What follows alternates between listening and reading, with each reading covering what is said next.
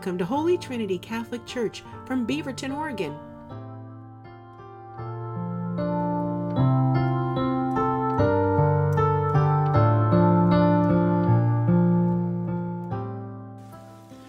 Good morning, everybody.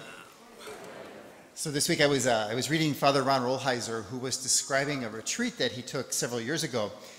One morning on this retreat, his director gave him a scene from the Gospels to pray with, and he asked him to try and enter into the story with all of his senses. So in this case, to imagine what Jesus would have felt and seen and heard and smelt, using all his senses, right? It's a traditional Ignatian way of praying with the scriptures. Well, for whatever reason, it just was not working. He tried and tried and tried, and he just got nothing from it. So after a couple days of struggling with it, his director asked him kind of an odd question. He said, "So where are you praying?" And Rolheiser responded, "Where? Well, I'm praying right here in the chapel." And his director said, "It's kind of a nice chapel, isn't it? Cozy, right? Warm, nice soft chairs, very comfortable." He said, "I have an idea. I want you to try something. I want you to try praying with this story tonight, outside, in the dark, in the cold, exposed to the elements, hearing things that you can't see. And let's see what happens." Well, to make a long story short, it helped. Actually, it helped quite a lot.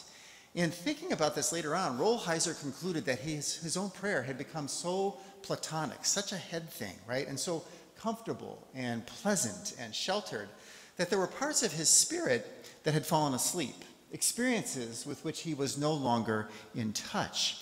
Consequently, there were ways that he was no longer in touch with God.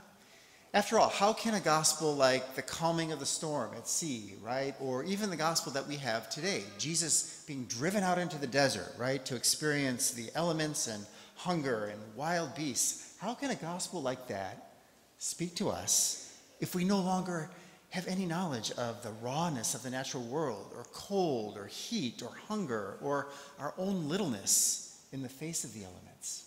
Or for that matter, no memory of awe or wonder in the face of their beauty and their power. Friends, even here in the Northwest, for many of us, our reality is becoming so comfortable, digital, virtual, that we risk losing touch with one of the primary ways that God speaks to us, which is through his creation. And I'll include myself here, right? Between sitting in front of a computer for most of the day at work and then going home only to sit down with a tablet, nice cup of coffee at hand, comfortable chair, snacks available as soon as I even think about being hungry, how often do I experience in a real way what it is to be famished or cold or vulnerable or caught in a storm or even awestruck or filled with wonder? In my own life, some of the most powerful experiences, spiritual experiences, have come from being immersed in the natural world. So I remember years ago going on a rafting trip with a friend who was a river guide. We were out at the Deschutes River, out by Maupin, and it was early May, so early in the spring. And for whatever reason, we decided, hey, this is a great spot on the river. Let's jump in and ride the current. Life jackets on, right? I remember hitting that water, you guys, and it was so cold. I was literally paralyzed. I could not make myself breathe, and I thought, this is how people die, right? It was horror and terrifying, right?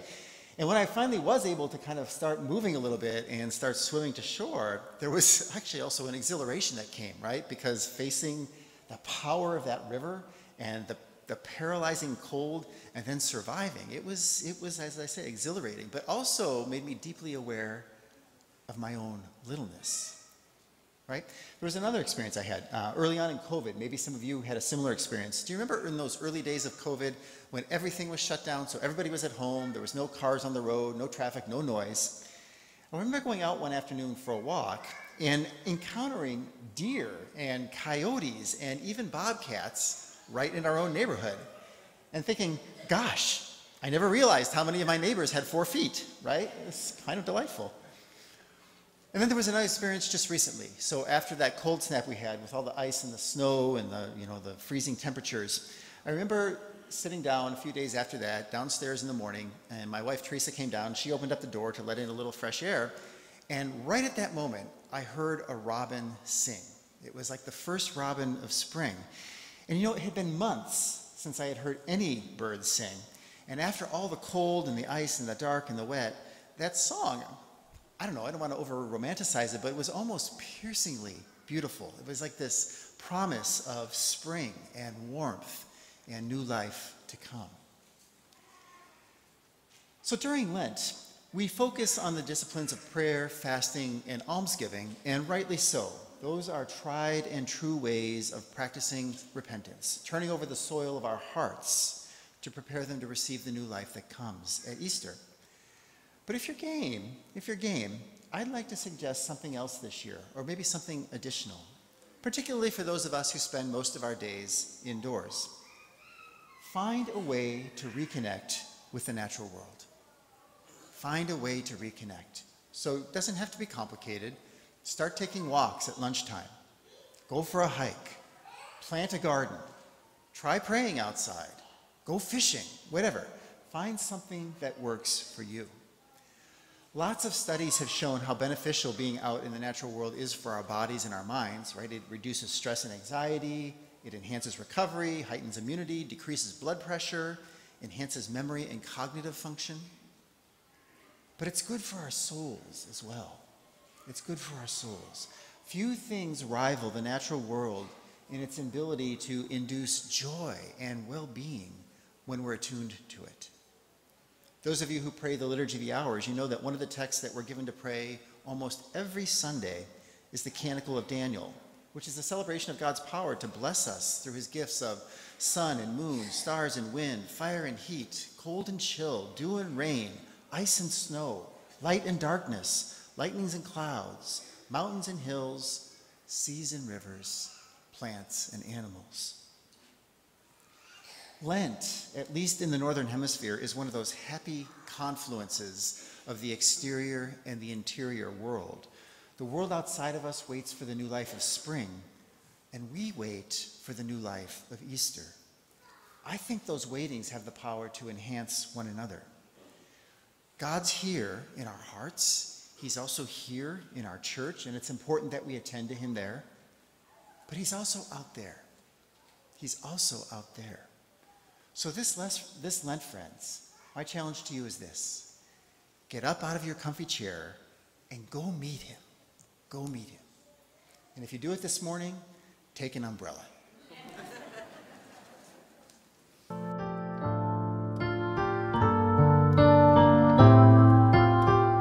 Thank you for joining us. You can learn more on our parish website at h-t.org. We hope that you will subscribe to our YouTube channel or try and join us for Mass if you're local. Again, all the information will be on h-t.org.